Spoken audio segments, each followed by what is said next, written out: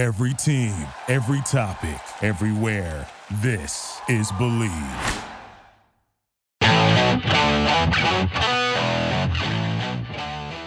This is Jeff Fidotin with Believe in Chiefs on the Believe Podcast Network, Kansas City's #1 sports podcast network. The only place with a show for every team in KC and more. We believe in our teams. Do you believe? On this week's show, former Chiefs offensive lineman Joe Valerio and I discuss a Chiefs legend from the past, Deron Cherry. But we're also going to go through some of the news from this week. But most importantly, I get to welcome my partner in crime, Joe Valerio, back after his long, you called it a Griswold-esque RV camping trip. Oh yeah, it was definitely channeling some Clark Griswold and the Family Truckster. You know, if you can picture, Clark singing songs and with his family on a road trip. I was definitely the silly dad on the trip. But we had a great time. We did some camping through Pennsylvania in an RV, which was fantastic. It was such a cool way to see some parts of Pennsylvania and go on what technically was our first vacation in a long time outside of the house. And, because you can socially distance at campgrounds and, you don't have to go into public bathrooms or restaurants or hotels and things like that. So we had this little moving hotel. So it was a really neat way to kind of get our family out on the road a little bit and still try to maneuver and, guide our way through this whole the COVID restrictions that are going on in Pennsylvania from a social distancing and a mask perspective. So it was a really neat way to do it, Jeff. So yeah, I feel refreshed and ready to go, ready to talk some Chiefs, ready to talk Arrowhead, ready to talk Deron Cherry and bring back, to some fans who might not know him, and might not know his thing. To me, one of the most influential not just Chiefs, but just NFL presences that we have out there, and he's just a tremendous guy. And I got some personal connections with him from being from the East Coast. So yeah, looking forward to it. But great to be back. Great to have you back. And speaking of the COVID restrictions that set Joe and his family on an RV instead of the usual way they travel, those restrictions are forcing teams and stadiums to adjust. Some teams and areas like the Bears and Packers have already announced for the first several games, no fans. Mm-hmm. The Chiefs just announced that they're going to fill at 22% capacity, about 17,000 people. Joe, what is your take on that? And as a player, what would that be like you're in front of some fans, but not very many in a typically raucous Arrowhead? What's that going to be like for the Chiefs? Yeah. Well, I mean, not to make light of a very serious situation, but it's kind of going to be like the first quarter at an old San Diego Chargers game at Jack Murphy Stadium, because in San Diego, we always used to joke that they were typical California fans. They always got there late and left early. So, sometimes in San Francisco or in San Diego, we were playing, I think, in front of 17,000 people at the opening kickoff, and then the stadium would fill up. So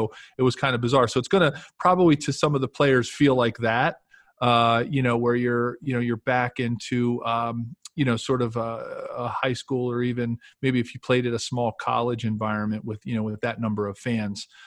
It's going to be bizarre. I mean, obviously, we're seeing some of it with baseball, right? We're seeing the NBA in the bubble. We're seeing the cardboard cutouts in baseball. I mean, my gosh, it's so bizarre to see a major professional sport being played in front of no spectators, right? I mean, I was watching the PGA Championship, and I'm a golf fan, and I was watching. Usually you're so used to seeing on Championship Sunday and in a major tournament like that, you're seeing all those fans lined along the fairway, and to see just two supreme golfers teeing off on a course with no people except for the marshals, standing out there wait, am I watching the right sport? It's going to be bizarre. And I think football, more than any sport, is going to be the most unusual, I think, because of what crowds can do. Look, I know there's a crowd effect for every sport. Don't get me wrong. I'm not discounting what goes on in a basketball arena or a hockey arena or even a baseball stadium. I don't want to discount the effect of the fans in those environments, because when it's when it's 3-2 count and there's 2 outs and the fans are roaring in a baseball stadium, I get it. I get the adrenaline either for the pitcher or the batter. But, I think to me, football is actually one of those sports where the crowd becomes not just part of the game, they become an influential part of the game to the point where they're like a 12th player out there on the field. Because think about this, like when we would go play Seattle when they were in the Kingdome, or we were going to Mile High, where we knew noise was going to be a factor. Coach Schottenheimer would get these huge speakers, and he would line like 4 or 5 of them up on the sidelines in the indoor facility, right, that we had, and he would crank crowd noise. So we would run through our offensive and defensive team periods with crowd noise.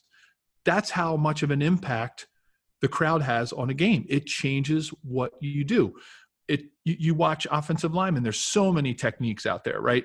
There are some offenses where the center becomes the, almost a signal caller, right? Mm-hmm. So they all look to the center for when the ball is going to be snapped to give the offense the best advantage they can. Because when you can't hear the quarterback, okay, and you've got a Derek Thomas, you've got, a premier pass rusher out on the edge, you need every advantage you can get, because they're going to get off on the ball and you're going to get off late, and you start out a step behind a Derek Thomas, you're sunk, right? So when like the crowd becomes a part of it, right? And it's a factor.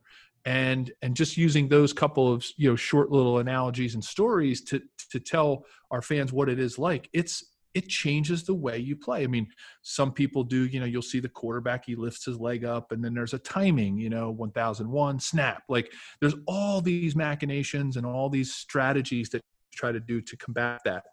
Coming into Arrowhead with 17,000, God love them. I know that they're going to be 17,000 really loud fans, but it's not going to have the effect of 83,000.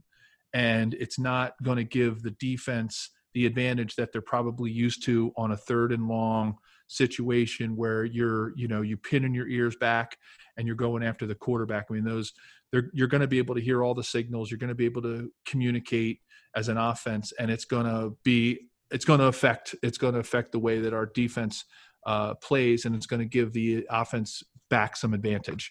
So it's going to be, it's going to be unusual. I mean, as a player, to be honest, when the stadium's packed and it's filled and everything, I mean, you do get to the point where when you become a veteran, not that you don't love seeing the fans there. Please don't get me wrong. It's not about seeing the fans or loving that they're there and having the home field advantage. But, when you're playing a game like that, you do kind of zone everything else out. You can't really focus on it. It's more of the in-betweens where the crowd is getting you pumped up, right? It's 3rd and long. It's, whatever down, and you're going into the goal line to score as an offense, and you see everybody standing up, and it does get you fired up. And I think the players they're going to really miss that. But for the safety of our fans and the safety of the players and the community, they're going to have to take some precautions until we get this thing under control.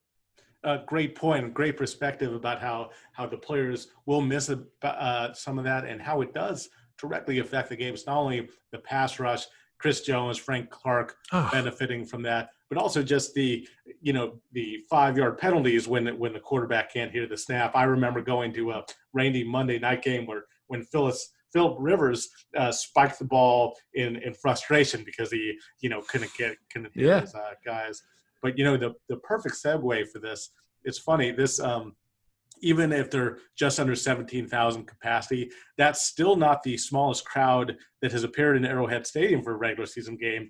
There were some early 80s games that Adam Teicher of ESPN reported had those numbers, because some of our younger listeners, younger Chiefs fans, even going back to the Dick Vermeil era of success, don't realize kind of what the Chiefs went through in the early 80s and the late 70s. After being a great team in the early 70s, they had a real down period. I'm old enough. I grew up, when Nick Lowry was maybe their best player, the kicker, and then the other guy who was around that really was their best player for a long time, Deron Cherry, who we're going to talk about. Joe, kind of tell Chiefs fans what they need to know about really an underrated guy who kind of bridged that gap from the struggling Chiefs teams to he was there with you and Marty when the franchise kind of resurrected itself.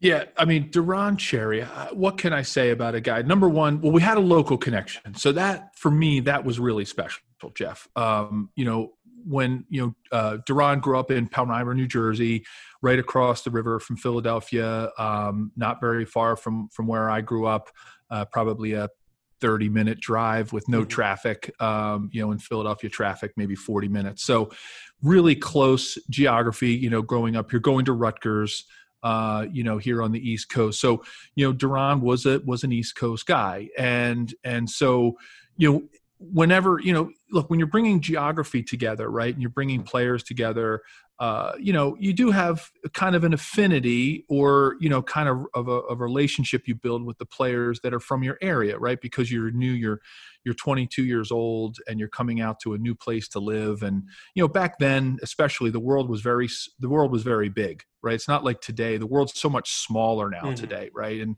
people, the geography doesn't have as much of an impact. But, when you were 22 back in the 90s, and you're going across the country and you're from Philadelphia and you see a couple of players from Philadelphia, there's going to be a little connection there, right? And Deron was one of those guys that took players, from the East Coast under his wing. Oh, here comes, this guy from this school, Penn, or whether it was, Todd McNair and Paul Palmer from Temple, I know, who were in that era playing with Deron. There was a neat thing there. And so it was a really cool connection to make with Deron right away. And then number one, when you got to know his story, I think that's where it gets really interesting. When you think about a guy who was really a walk-on, right? When you think about his career in the NFL and how he started as a punter, right? He really came into the NFL, as a punter and really forced his way, into the Chiefs as a free agent. Yeah, undrafted free agent punter who ends up a Pro Bowl safety. I mean, that's nuts. It's unbelievable, right? 5 times All-Pro, 6-time Pro Bowler. I mean, you think about that, right? He was the AFC Defensive Player of the Year in 1986 from the NFL 101. He was on the 80s All-Decade team. He's in the Chiefs Hall of Fame. Crazy. I was going over his stats, and we'll get to this too. I'm wondering if he gets down the line as a seniors candidate, a Hall of Fame consideration, as you're looking at these stats. I can't believe he's not. Like, I can't believe that they haven't taken into consideration, how he got there, right? And the gap that he closed from going from an undrafted free agent punter who forced his way into the roster playing defensive back, which, it's amazing accomplishment, right? I mean, I think some of the Hall of Fame, obstacles he might have is the fact that he wasn't like a super high, draft pick from a Big Ten school or, a Pac-10 school or one of the big things. I mean, not that Rutgers doesn't play big time football, but, he just didn't come out of that. And ironically, now they have emerged as a Big Ten school, right? Right. But in the time back in the day when he played, they were definitely not. So yeah, I mean, I think so. He has that to overcome. I think he has to overcome the fact that just your perfect segue into our conversation about Deron. Playing in front of 15,000 people in a team that was kind of mired in mediocrity at the time.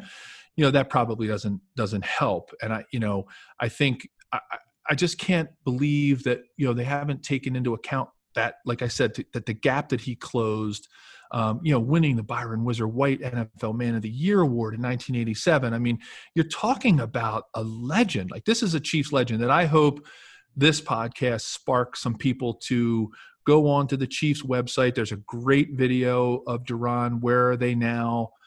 Maybe to see him talking in person and to hear his story on the Chiefs website. I would totally recommend our listeners doing that, getting out on the Wikipedia, seeing some of the things that he has done post NFL. He has been mega successful post NFL. He's now the president of an Anheuser-Busch beer distributorship or beverage distributor. He is a minority owner in the Jacksonville Jaguars. He was the decades-long giving back to the community, especially with his Celebrity Invitational and his golf outing. I mean, he is literally, to me, he's legendary. That's all Hall of Fame stuff for me, and enough for me to let people know that you need to go. You want to be a real Chiefs fan. He's a guy you got to go look up, and you gotta keep his legacy alive. Not that he's not doing a great job of that, but as fans, I think he's somebody we need to make sure we continue to celebrate, and we don't get lost in the shuffle of time. The shuffle of time. You see the names in the Ring of Fame around Arrowhead, and you kind of see their name and go, oh yeah. But he's a guy that he went so far beyond where he was supposed to be. When you think about a free agent punter out of a relatively small school back then to do what he did, and then to have the success post NFL career. I mean, he's a guy you got to get to know. He's inspirational. I know he's inspirational to me.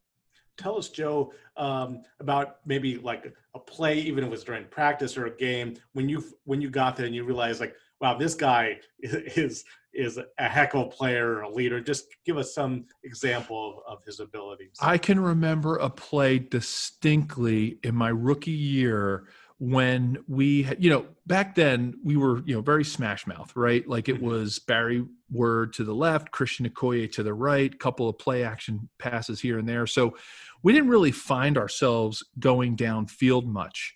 And we didn't really find ourselves, as linemen getting out in space, right? We completely flipped the narrative when we brought in the West Coast offense and Marcus and Joe came. But I'll never forget, one at training camp, thinking, no, right. So here I was coming, out of, an Ivy League school. And I always joke that, Christian Okoye as our tailback was bigger than any defensive lineman that I ever went against. Right. So I had a lot of growing up to do when I made the transition to the NFL, and I'm not ashamed to say it, and it was tough, but at the very least, I always thought, well, I've got my size, right? At least I was a big lineman, 6'5", 300 pounds, wasn't. And I'll never forget. So little did I know, right, that I was going to be blocking, these big defensive linemen that I had to go against now, like the Neil Smiths and Derek Thomases and the Dan Salamuas of the world. At least I figured, well, at least, the linebackers and the defensive backs, right? I mean, come on, they're I can definitely handle that. And I will never forget, right, seeing that number 20 come up and fill. I had found myself on like a semi-zone blocking scheme, getting myself downfield because we broke a run in practice. Mm-hmm. And it was a live scrimmaging situation. And here I see this number 20 coming, and I'm thinking, oh, well, I'm going back to my physics class again, junior year in college, right? I'm force equals mass times acceleration, right? So I'm hustling down the field. Deron Cherry got under my pads and lit me up. I mean, he lit me up. And it was like, and he didn't do it. And it was, everything was clean. Everything was above board because I was coming at him. He was coming at me. And I took my foot off the gas thinking, oh, here I am, the big, lineman downfield. I'm going to swallow up this defensive back. And Deron trucked me, and he got under my pads and used his leverage and leveled me. And, of course, the gentleman that he was puts his hand up. Hey, Rook, welcome to the NFL. And, sorry about that, Philly. He called me Philly. He's like, sorry about that, Philly. And, it was like, wow, like I have got even more growing up to do when your defensive backs, right. And a free safety at that. It wasn't like he was like he wasn't like he was a strong safety type, guy that was, a linebacker and a defensive back, or like a defensive back in a linebacker's body. I mean, he was a true free safety. I mean, he had speed, he had coverage ability. But man, he still, wasn't, because it would have been different, a little bit different if it was Kevin Ross, right? They didn't call him Rock for nothing. He hit like a rock. But I'll never forget Deron putting that lick on me, and I'm thinking, all right, I am really in the NFL now. I knew it was going to be tough blocking the Neil Smiths of the world, but little did I know that free safeties were going to hit like that. I was like, oh my God, this guy is for real. And, obviously being a Philly guy, I knew all about him going in. And had the utmost respect for him coming into camp, knowing he was, quote, a Philly guy, even though he was from the Jersey side. Great story, Joe. That not only shows his ability, his toughness, but also just what a class act he was. That, he helped you up, very professional, and knew exactly who you were. I'm also glad you mentioned Kevin Ross, because Deron Cherry, as the Chiefs kind of rebuilt their team at the beginning of the 90s, the secondary was really the heart of it. It was led by Deron Cherry, and they had one of the best defensive backfields in the NFL with Kevin Ross, you mentioned, Albert Lewis on the other corner, and then Lloyd Burris was a strength of the team. Jeff, I'll let you into a little fandom. I have a football signed by all four of those guys. Oh, very cool. I made it a point. We used to be able to get these like white paneled balls from our equipment folks, and Alan Wright and Mike Davidson, and every once in a while they would say, does anybody need a white panel ball? And we would take them to charity events and sign them for folks and things like that. And I'll never forget, at the end of my rookie year, saying I've got to get I have to have a football signed by these four. I mean, that's just, and then the next year in 92, right, we draft Dale Carter in the first round. They bring him on board. Oh my gosh. Like, it just, talk about a backfield. And each one of those guys was in their way, just such role models. I mean, they were, you had, not to take a turn from focusing on Deron, but he really was, he was such a part. He was such an integral part of that foursome.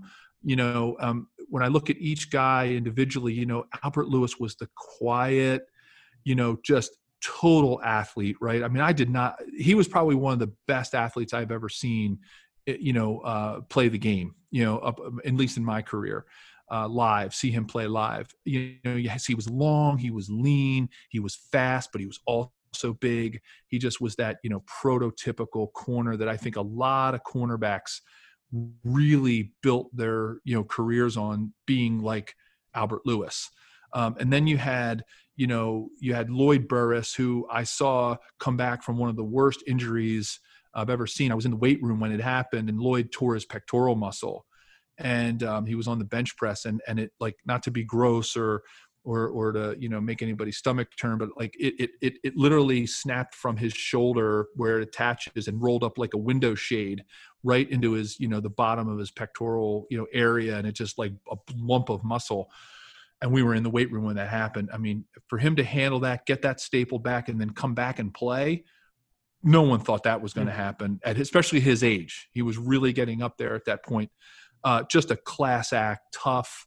And then you get to Kevin Ross, who was literally one of the toughest people, undersized, on the height side, humongous body. I mean, he just had he was built like they called him The Rock, because he was like The Rock. He was the original, Dwayne Johnson almost, but he wasn't a real big stature guy, but man, he hit like a ton of bricks. And then you got Deron, who was kind of the leader of that crew.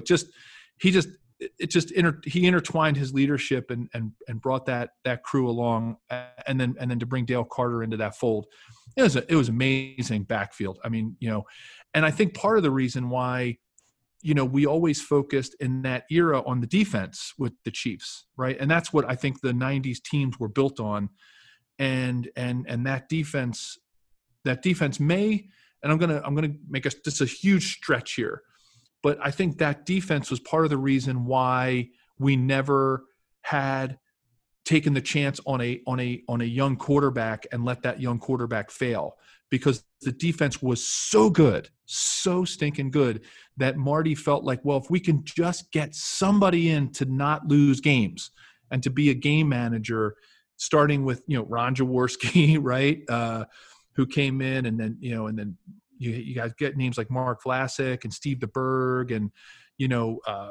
Dave Craig, and then Joe Montana, Steve Bono. Like, I'm not saying they weren't great quarterbacks, but that defense was so good that we didn't want to afford ourselves the opportunity to not get to the playoffs or Super Bowl by going with a young quarterback who was probably going to fail.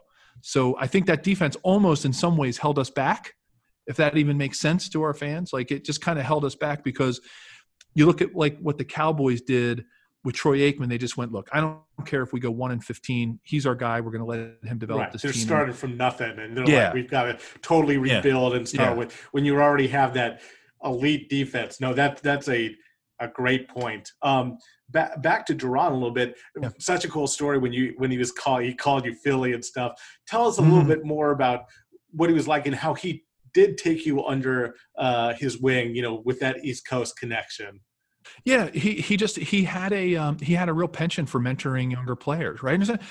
There's never that many, right, on a team. I mean, you're lucky, back or 12 draft picks and a couple free agents that would come into into the roster, and by the end of the season, you're kind of lucky if you're one of 6 or 7 that are left, right? I mean, there's never an abundance of rookies on a team, especially back then.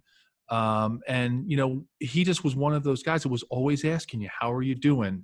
How you doing, Rook? How you doing? Things going well? What's going on? How's your family? And, his wife, at the time was, also very involved in bringing the other wives along, from when we had Jen on talking about the Chiefs' wives charities, and his wife was super involved, and he was getting older, so his kid, he did have children at the time because he had played so long. Some of his kids were around, and you could tell that he was just unbelievable dad, fantastic husband, just a class act that you wanted to emulate. You wanted to be like him. Like everybody wanted to be like Duran. He just had it all. He was just that. He was the epitome of a professional. He had his eye on the future, right? He was getting involved in business interests and things while he was playing, and transitioned very quickly into becoming a beverage mogul, and then getting into the Jaguars organization as a minority owner. So just one of those guys that everybody wanted to be like, and he always went out of his way with a friendly smile, a pick me up, how you doing, Rook? How are things going? And I was just super lucky that we had that Philly connection, and he was able to do that. So I felt very lucky that he was always looking out for us. Any last Duran Cherry stories that you want to leave our listeners with before we wrap up here, Joe?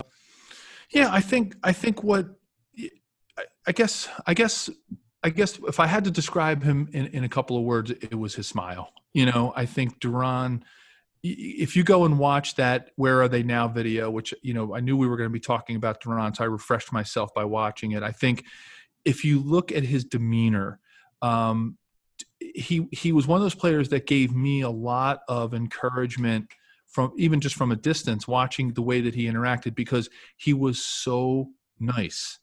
Like he was. Now look, you go between the white lines, you're playing football, you're competing. I get that. But as a human being, he never took that same football player's demeanor outside of the white lines.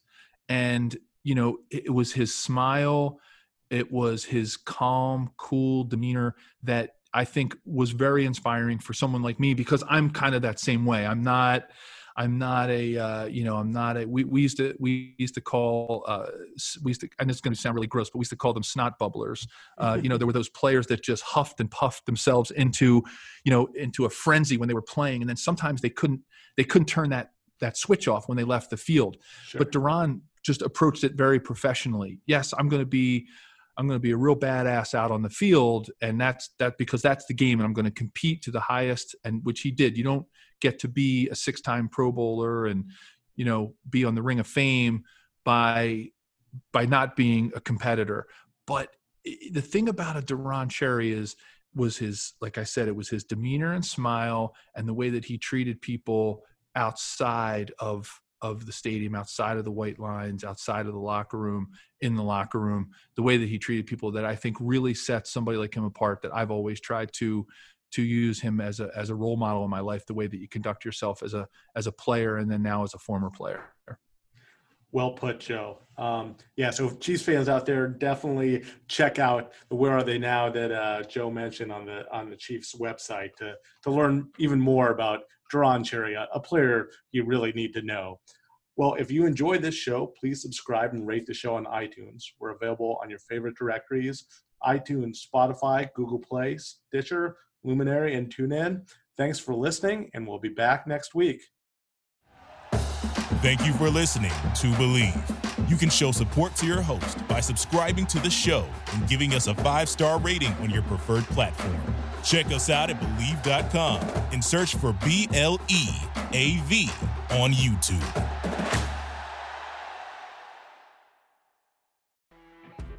You know when you're listening to a true crime story that has an unbelievable plot twist that makes you stop in your tracks? That's what our podcast, People Are the Worst, brings you with each episode. I'm Rachel. And I'm Rebecca. We're identical twins who love true crime cases that make you say, didn't see that coming, and we hate the people responsible for them. Listen to People Are the Worst now on Apple, Spotify, or wherever you get your podcasts.